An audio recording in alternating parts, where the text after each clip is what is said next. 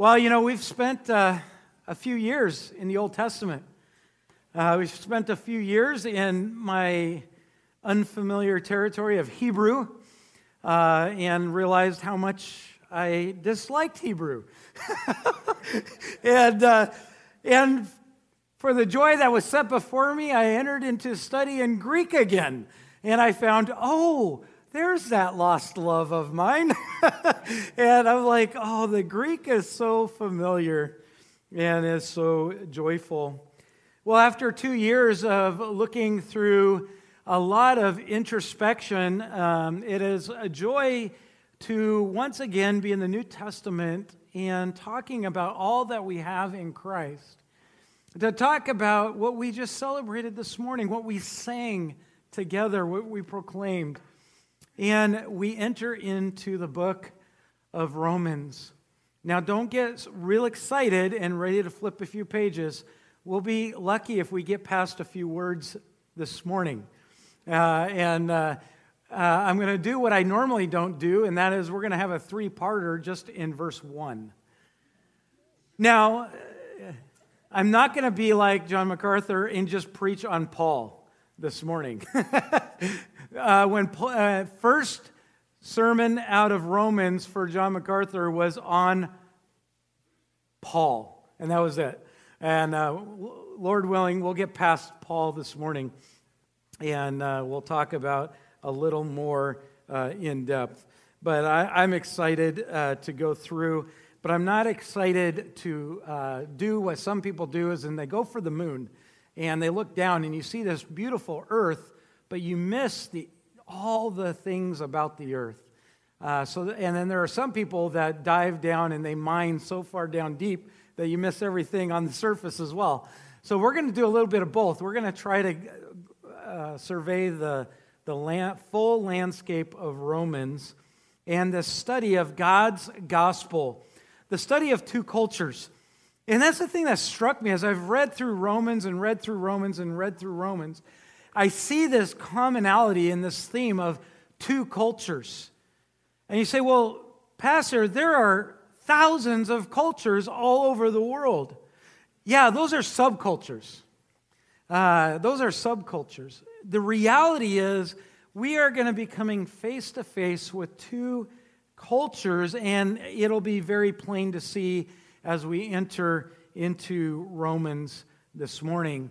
And that very wonderful title and picture of a slave of Christ Jesus. This morning, we want to look at the purpose, and we want to look at what Paul is saying in verse 1. And why is it important? And so that's kind of where we're headed, is what is the purpose of Romans?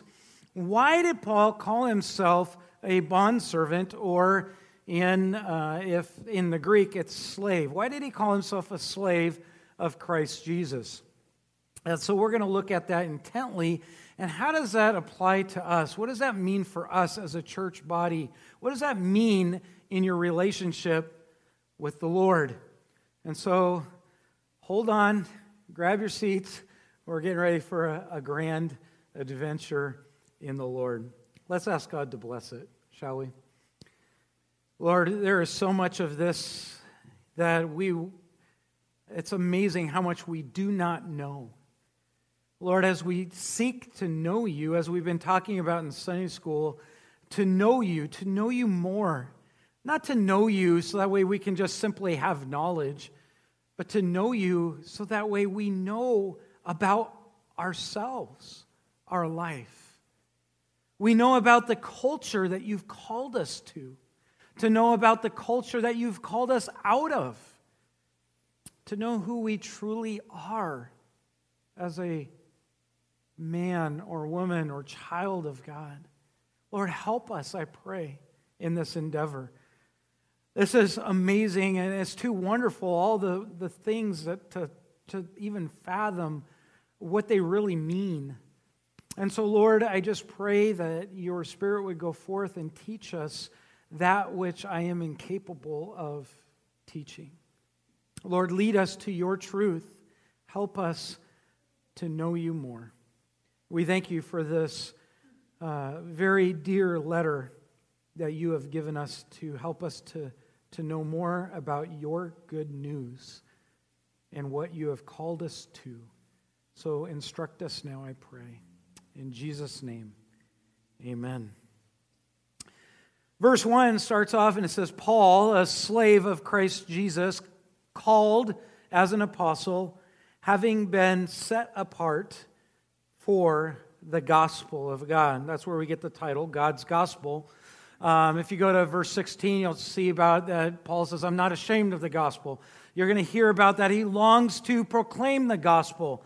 If you look all through chapter 1, you're going to see gospel, gospel, gospel, gospel, gospel. This good news. And that really gives us to the purpose of Romans. Why was this letter penned to the church of Rome? And really, what does it have to do with us? If we look at verses 8 through 15, it really gives us a deep insight to the overview. In fact, dare I say, actually verse 1 gives us a full overview of Romans, but we see some more insight.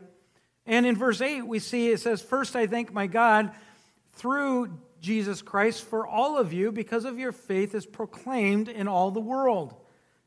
The very first thing we see that Paul is encouraging the church that is there, encouraging them that he hear of their faith, that he's encouraging them that they're proclaiming their faith, that they know the Lord Jesus Christ. And he's thanking God for them.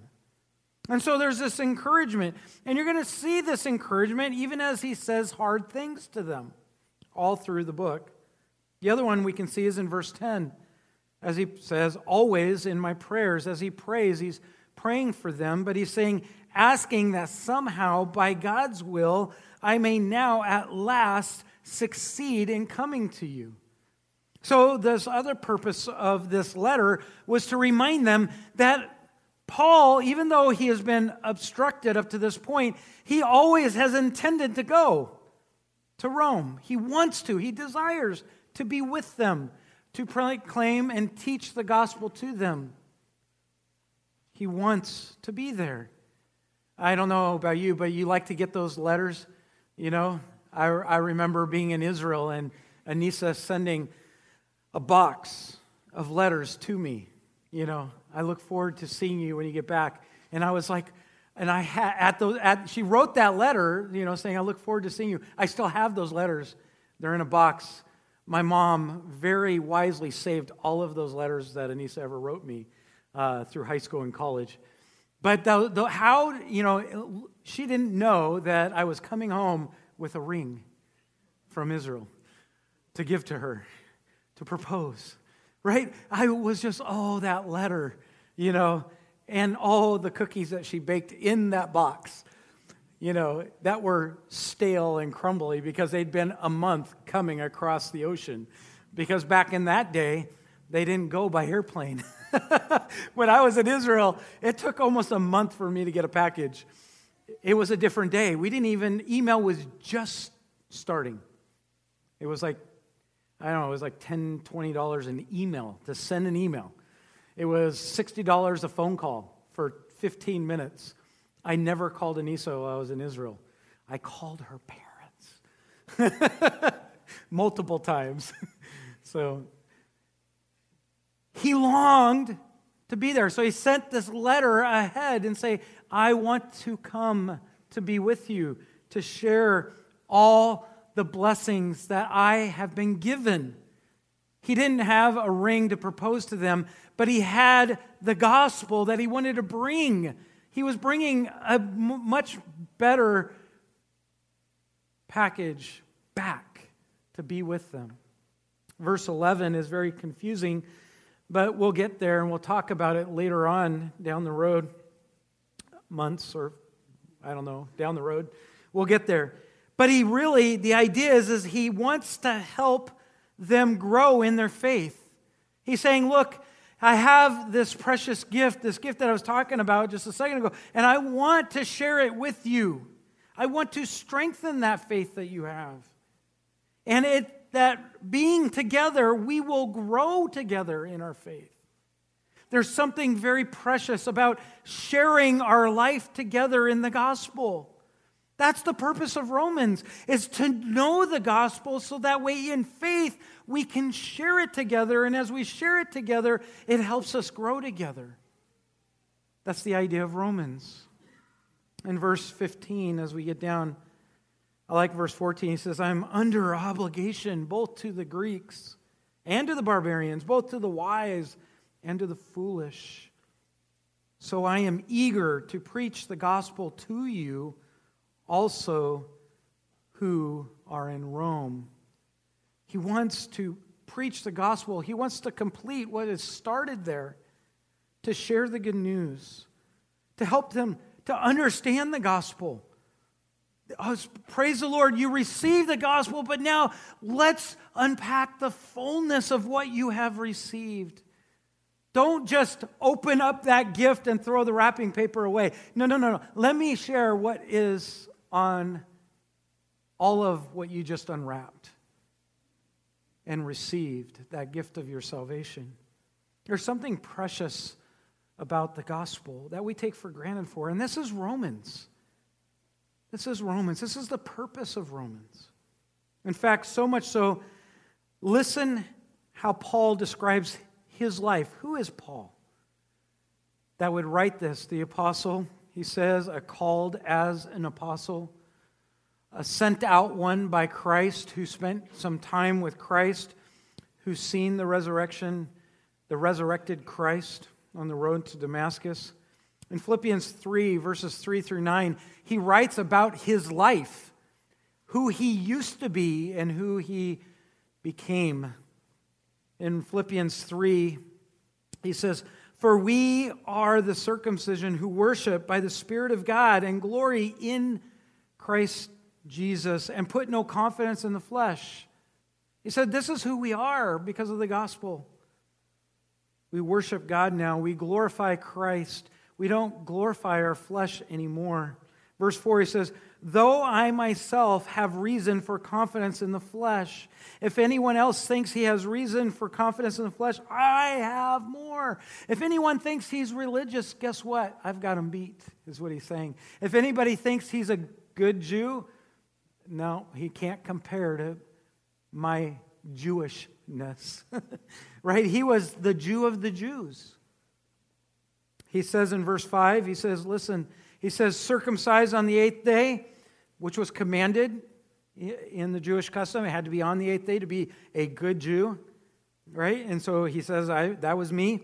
Of the people of Israel, that's me. Of the tribe of Benjamin, he knew his lineage. Not very many Jews did because they were carried off to Babylon and they lost most of those records, but he knew it. He had the record. He was of the tribe of Benjamin, a Hebrew of the Hebrews. As to the law, as to the first 5 books of the Bible, I have kept them to the fullest letter of the law. I am the most religious of all Jews, is what he's saying. As a law, a Pharisee. A Pharisee was a lawyer, right? He explained the law. He defended the law. He persecuted people with the law. He was a quintessential lawyer. As to zeal, a persecutor of the church. As to living rightly, as to righteousness, under the law, blameless. But whatever gain I had, all those things that I had in life, I count as loss for the sake of Christ. Indeed, I count everything as a loss because of the surpassing worth of knowing Christ Jesus, my Lord. Something changed in Paul, didn't it? His once perfect Jewish life changed. There was this upheaval. He could speak the gospel to the Jews, couldn't he? He knew everything about the Jewish customs. Therefore, as in this book that was written for us, but through the Holy Spirit that God gave us, Romans, as we look at Paul, he knew everything of a Jew. But did you know that he was also a fully Roman-born citizen? He could speak to the Greek culture. He grew up in the Greek culture. Paul could speak as a Jew, but not only that, he could speak as a Gentile. because of his Roman citizenship. He knew both cultures. He knew how to present the gospel to both. He knew what both cultures needed. See, there's this two-culture thing again. You're going to see two cultures all through Romans. Notice Paul's background. Paul was a rigid, fanatical, nationalistic Jew. He hated the Lord Jesus Christ and everything connected to Christ. He regarded Christ as a blasphemer. As a young man, Paul was known as Saul. His name was Saul, not Paul. He tried to destroy everything Christian. Anybody who followed the name of Christ. Acts chapter 2, verse 3, we get this background. In fact, it says, still breathing out murderous threats against the Lord's disciples, he obtained permission from the high priest to go to Damascus to order to exterminate the church there. Acts chapter 9, we see on the road to Damascus, Paul came face to face with the Lord Jesus Christ. He was converted to Christ. In a sense, he had a new master. As we look at verse 1, it says, Paul, a bondservant, or actually in the Greek, it's slave of the Lord Jesus Christ. On the road to Damascus, he realized he had two masters. He had an old master, and now he had a new master. This verse 1, in chapter 1 and verse 1, we see this envelope. It's like the envelope. It's like Paul is addressing. This is who is sending the letter, and this is the return address of the letter. But this envelope in which Paul is giving us is not just containing great theology of who God is and what God has done for us, but the envelope itself is immensely amazing in who God is. It's very interesting that he would say the things that he did. Because in our society, as we look at this word, doulos, it's the word for slave. It never meant anything else other than the lowest of slaves. Not a servant who could purchase their freedom, but a slave who was owned. No freedom. It means a slave. Paul presents himself here. Paul, not an apostle, not a religious lawyer, not a good man, but a slave. He used nothing about who he was as a man, but who he was as a slave. He describes himself here as a slave. He says, hey, do you want to know who I am? This is who's sending the letter to you. This is who I am. I am Paul, a slave.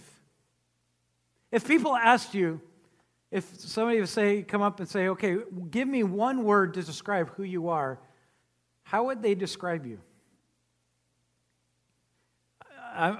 For me, pig farmer. Right? Crazy man. Injury prone. We can name a lot of different things, right?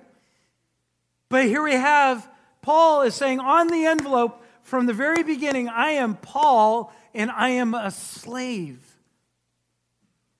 Do you think that could ring true to many people in Rome? I mean, think about it. The majority of Rome was built on slavery. Think about it.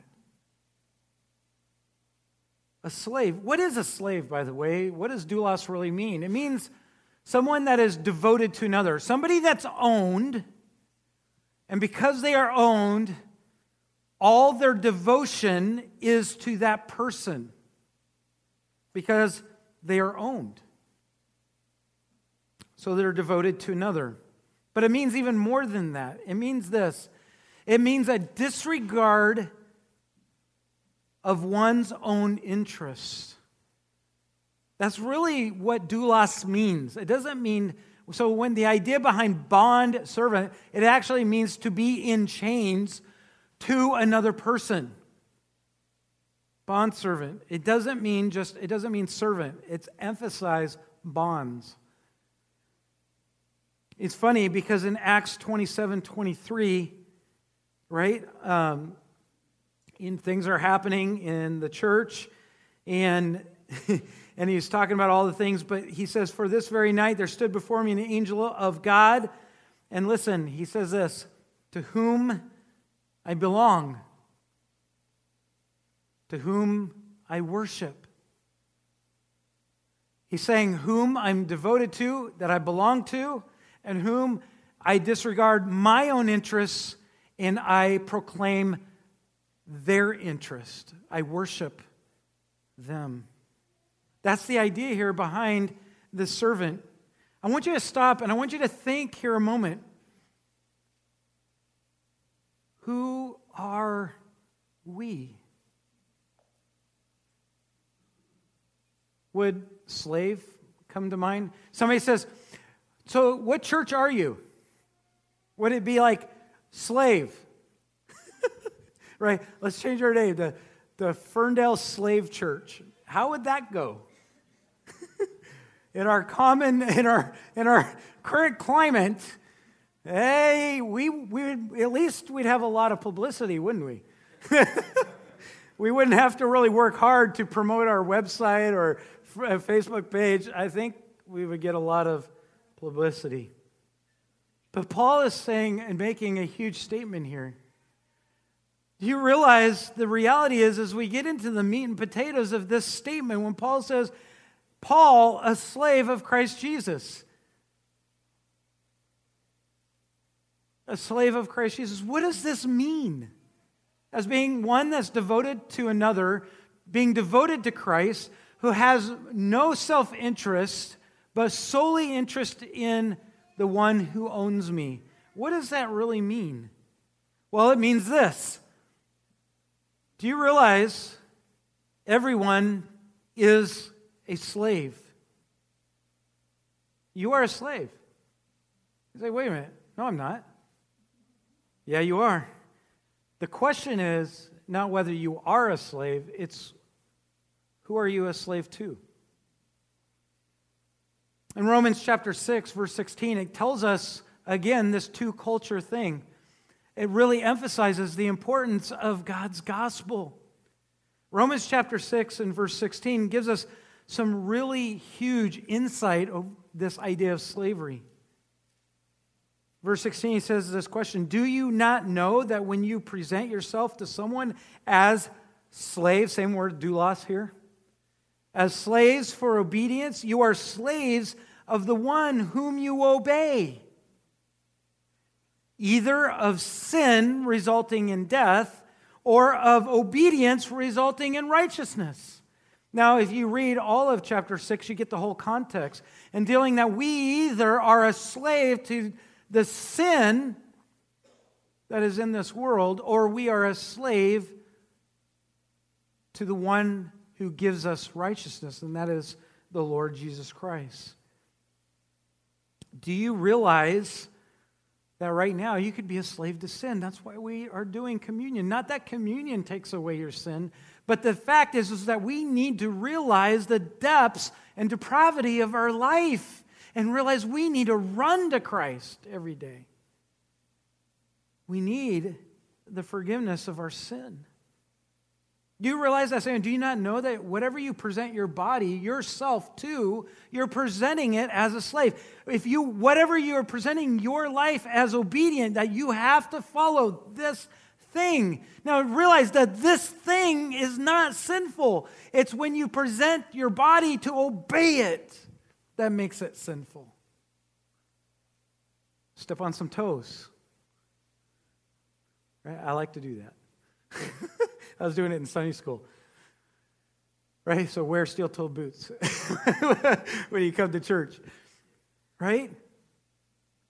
So I'll just pick on me. Football. Right? Most of you realize, well, now, how about pig farming, right? How about, there for a while, sports was my God into high school. Sports is not bad, but I obeyed everything to sports. Even caught up with me in college when I was in Bible college to become a pastor, and I was given the opportunity to play for the college team, and they were like, "You could get it if you do well. You can earn a scholarship," because I was helping rehabilitate my roommate who played for the team, and the coach said, "You can play," and I was like, "Yeah." So I started practicing, and I was like, "Ooh, this is fun. I can earn scholarship," and so I started to, say, "Oh, look at all the things that this could do for me." All of a sudden, all my grades just went. I was, a pastor at the local church. I was like, "Hey, I've noticed you've been really busy lately. Where have you been?" I stopped discipling young people that I was discipling. All of a sudden, and I sat there, and he was talking to me. He was like, "What's going on?" And all of a sudden, this crashing weight came down. I was like, "Oh, I am serving an idol again that I said I would never do." And I went to the coach and I said, "Hey, I cannot play sports." Anissa really realized how much I had stopped serving sports when I sat myself down when I was playing church softball league, and I sat and I said, "Hey, you should go out and play." And I sat on the bench. For those of you that live for sports, you understand that you just don't do that. Because you sit there and say, "You know what? They can't. I can do. They can't do it. I can do it. Right? They're not athletic, right? I can. I had to sit there and sit on the bench and say, "You know what? Spending time with these guys are more important than me playing." Oh, that was so hard. How about music? How about your job? How about good grades? Right? How about, I don't know, you can just fill in the blank. Everyone is a slave. Do you realize this? Slavery is despicable. From a human perspective, when we think about slavery, it is the most horrific thing known to man. When we think of slavery from a human perspective, somebody owning somebody, it is horrific. But when we think about Paul's statement here, when he says, "Paul, a slave of Christ Jesus," we realize that being a slave of God on the other side, the other culture, is the highest title that we should ever enjoy. Because God is perfect.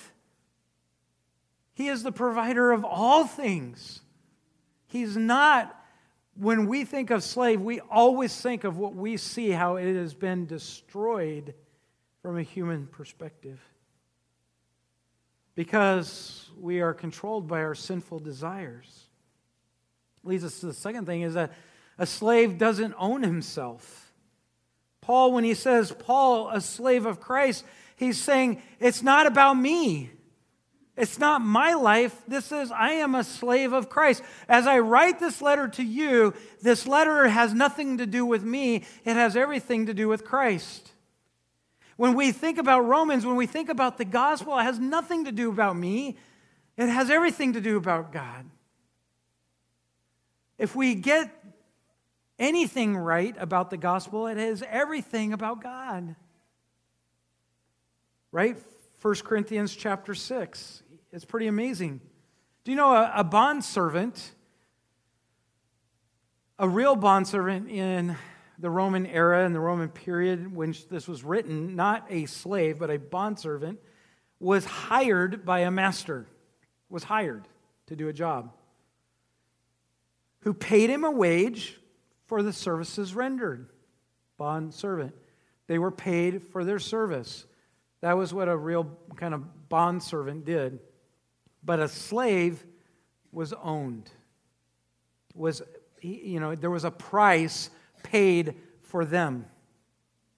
1 Corinthians 6, 18 through 20, Paul is saying to the Corinthian church, look, stop selling yourself sexually and immorally to others, because don't you realize who you belong to? Verse 18, flee from sexual immorality. Every other sin a person commits is outside the body, but the sexual immorality the sexual immoral person sins against his own body, or do you not know that your body is a temple of the Holy Spirit within you, whom you have from God? You are not your own. You have been bought. See the language there? That's slave language. You've been bought with a price. So glorify God in your body. Or actually in the Greek, it's as you carry your body in life. As you carry yourself through life. You've been bought. We don't own ourselves. We have this problem in our life is that we get saved and we think as we go in life, we say, well, now I'm saved. Now I can go do whatever I want. No. You have been unchained from your sin, being owned by sin, enslaved to sin. You've been unchanged and you've been bought, you've been purchased out of the slavery of sin and been now brought into the master's house of God, your Father, the Lord Jesus Christ. And He owns you. But the difference is He owns you to set you free. But He doesn't just set you free to yourself, He still owns you. We miss that so many times. It brings us to the third thing, is that a slave serves at the pleasure of their master. And that's a hard question. Do you serve at the pleasure of the Lord Jesus Christ? That's what Paul was saying when he says, Paul, a slave of the Lord Jesus Christ, or Christ Jesus. Slaves serve at the pleasure of their master. It's in Luke 17, it's kind of hard to understand sometimes, but Luke 17, 7 through 10 says, will any one of you who have a servant plowing or keeping sheep, or we can, for me, I just put pig in there. So keeping pigs, say to him when he has come in from the field, come at once and recline. Oh, you fed my animals. Now come in, sit in the recliner. That's typically what I do. If you're at my house, you know, I feed the animals. The first thing I do is I come in, I wash my hands, and I go sit at the recliner. It's like, oh, I've done feeding the animals. But if you have a servant that's doing this, come in. The master would say, come in and recline at the table.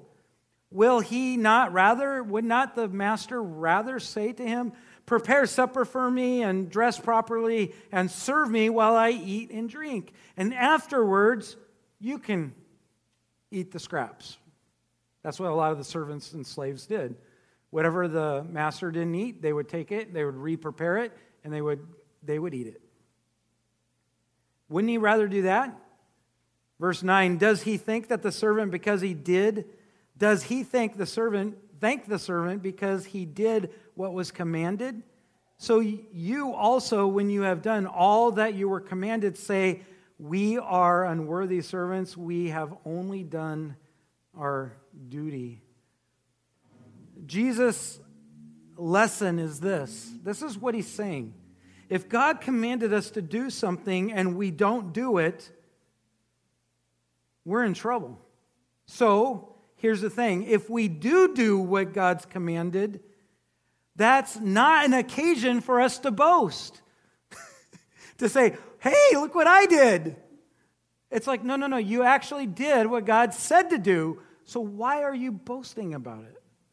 It's only natural that we would do what the Master says. For we have done exactly what's expected of us. So why are we boasting about it? Let me say it another way. Let me step on some more toes. It says this, there is no way that we can save up merits. You remember back in the day when I was in high school, we had a merit system. The more merits, the more privileges we got.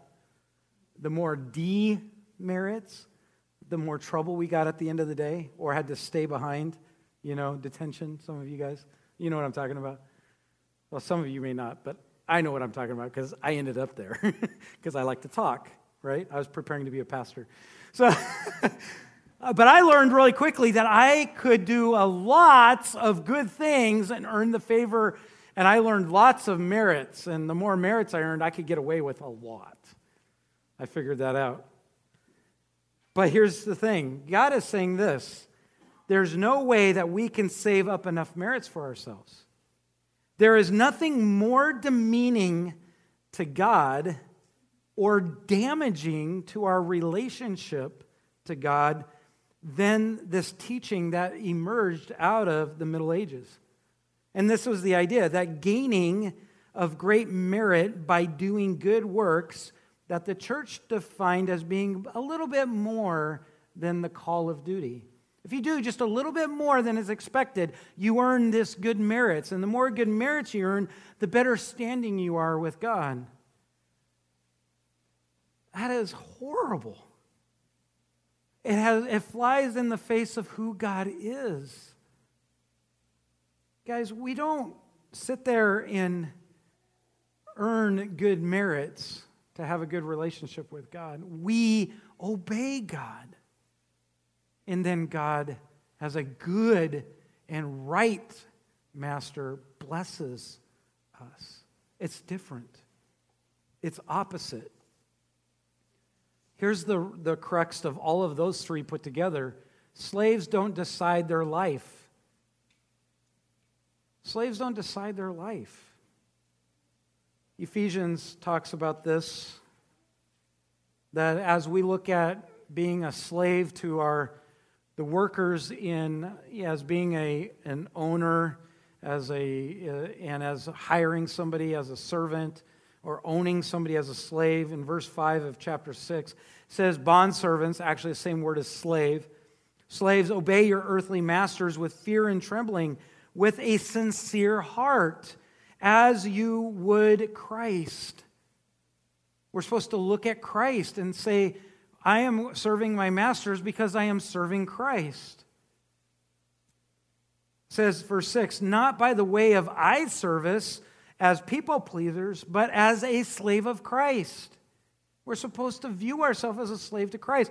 And we're not supposed to think. So here's the deal. When we think only about this culture we live in right now, and we say, man, I am a slave to government. And we sit there and we complain and complain and complain that I'm a slave to this government. I can't stand it. And we focus so much on that, we begin to lose that identity that we're actually a slave to Christ. We need to view everything as a slave to Christ first, and that's how we deal with everything that we have right now in the culture we find ourselves. A slave doesn't decide their life.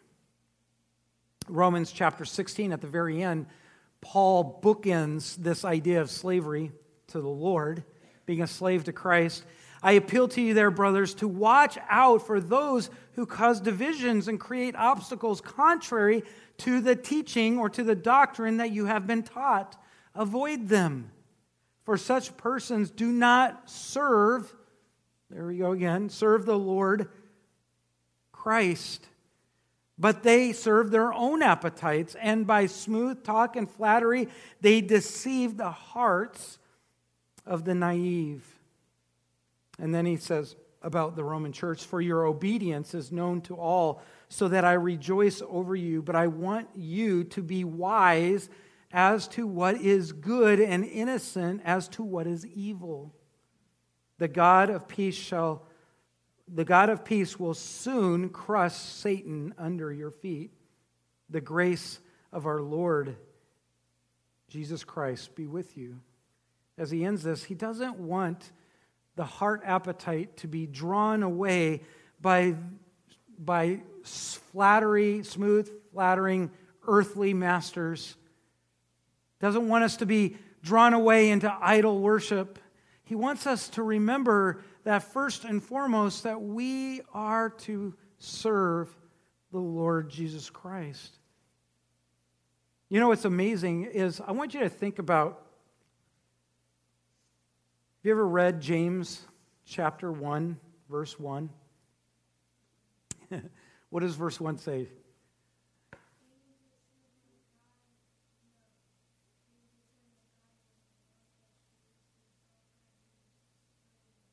Did you hear that? Say it louder, because he said it right. Say it again, really loud. Okay, stop there. James, the servant of God, of the Lord Jesus Christ. Now, do you know who James is? The stepbrother of Jesus. And if you don't know why he's a stepbrother, we'll talk about the theological applications of that later. But here's the thing. The stepbrother of Jesus, how many of you are siblings out there? Have everybody had a perfect sibling that annoys you to no end? My sister, she goes, I just hate it. And I'm like, what? She's like, I just can't stand you. My sister's 10 years younger than me. And I'm like, what do you mean? She goes, you always look perfect. And I'm like, then you don't know me. It's like, you didn't see me when and I won't tell you all the things I did, but yeah. And I won't give ammo to Kedrick. But here's the thing. I was sinful, but you know what I mean. There's conflict and there's there's sibling rivalry, right? I can't say sibling and rivalry together. That's civil. Uncivil. There's this sibling rivalry. Did you know that actually earlier in the book of Acts, James is ridiculing Jesus? He actually is not a believer. Doesn't believe in Christ. Doesn't believe that Jesus is Christ. Doesn't see him as God. But did you see what he gives us? James ends up becoming the leader of the church in Jerusalem. You see what he called himself? James, the servant of God, of the Lord Jesus Christ. Or it's actually the Lord Christ Jesus. But here's the thing. James changed. Now he knows who God is. And no longer is he ridiculing. He's saying, I am a slave to Christ. How many of you would like to say, I'm a slave to my brother or sister? You say, well, that's what I feel like. Right? But that's not what he's saying. No. I'm a slave to Christ. Paul here is saying, Paul, a slave of Christ. Jesus. There's a reason he put Christ there. Because he was referring to the Godhead, to the deity, to Jesus as God. He's saying, I'm not a slave to man. I'm not a slave to this. I'm a slave to God. Because God is righteous. God is holy. God is a good judge. He knows how to judge me correctly. He knows my heart. He knows the intent of my heart. Even when I don't know how to speak the right intent, He knows that. He can intercede for me. He is God. James, Paul are saying, look, I am not a slave to just anybody. I'm a slave to God. This is two realities. We have to have the right master. In order to have a right relationship with God, in order to have a right gospel in your life, to have the right good news, you have to have the right master. Paul, a slave of Christ, not a slave to any man. That's what he said in Galatians chapter 1, verse 10. This might be familiar to some of you. It says, for I am not seeking the approval of man or of God. Who do I seek approval from, he says. Or am I trying to please man? Question mark. If I were still trying to please men, I would not be a slave of Christ. Your translation may say servant, but in the Greek it is actually slave. It doesn't mean servant, it means slave. This world has two cultures, two masters. You either will surrender to Satan and his schemes, sinful desires, or you will surrender your life to Christ. Who are you going to serve? You will serve whoever is that master. You do not want to serve sin.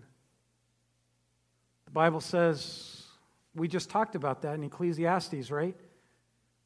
That's what Solomon did, and it brought him nothing but shame and misery. That's why he wrote in Proverbs chapter 12, it says, there's a way that seems right unto man, but in the end it leads to death and destruction. We must surrender before there can be service. Maybe you're struggling in your walk with the Lord. Maybe you're struggling in knowing God and enjoying your relationship with God. Maybe going to church is drudgery. Maybe going to church is hard. Maybe reading the Bible is hard. Well, the Bible could be hard for a lot of reasons. It's filled with things you don't know, right? But that's what the Holy Spirit's for, and that's what church is for, and that's what Bible studies are for, and that's what the church family is for. But some of you are dragging chains of slavery of this world with you to church. It's no wonder it's difficult. It's no wonder you don't enjoy the church family, because you're dragging with you being chained to this world, because you go back to slavery to sin. Proverbs chapter 3 says, trust in the Lord with all your heart. With all. All means all, and that's all that all can mean. It's one of the only Hebrew words that I can relate to or understand.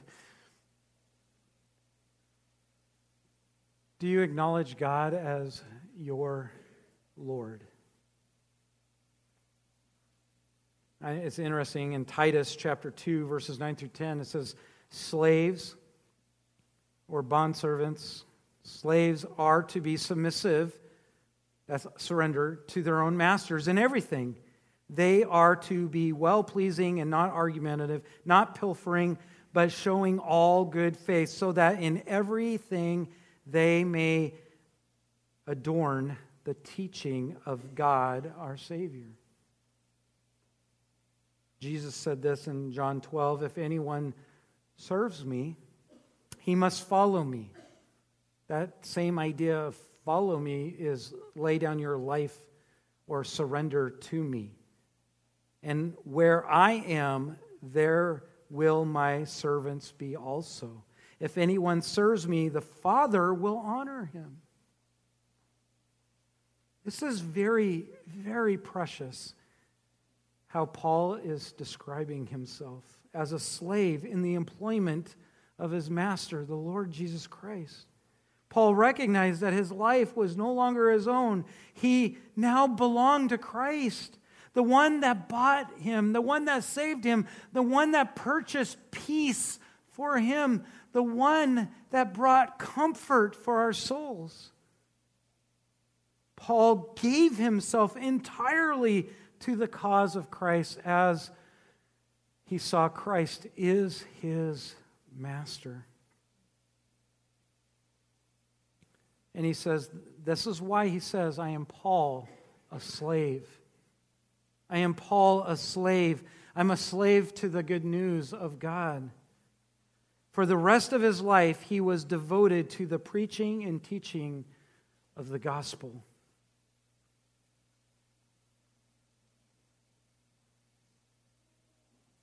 Where are you? Are you devoted to your life in the service of your master, the Lord Jesus Christ? If you're not, it's not too late. Surrender to him. That's what it means to be saved, to surrender your life for what he has done for you. And say, I am a sinner. I am unholy. I can't earn any merits. There's nothing in me that's righteous. I don't even seek God. But God sought me when he died on the cross for my sins and purchased our redemption, our salvation. And he rose again and he conquered death to provide us peace through his act. And he says, I'm calling you. Will you respond? Will you surrender your life to the service of your master? Maybe you've forgotten that. It's not too late. Enjoy your master.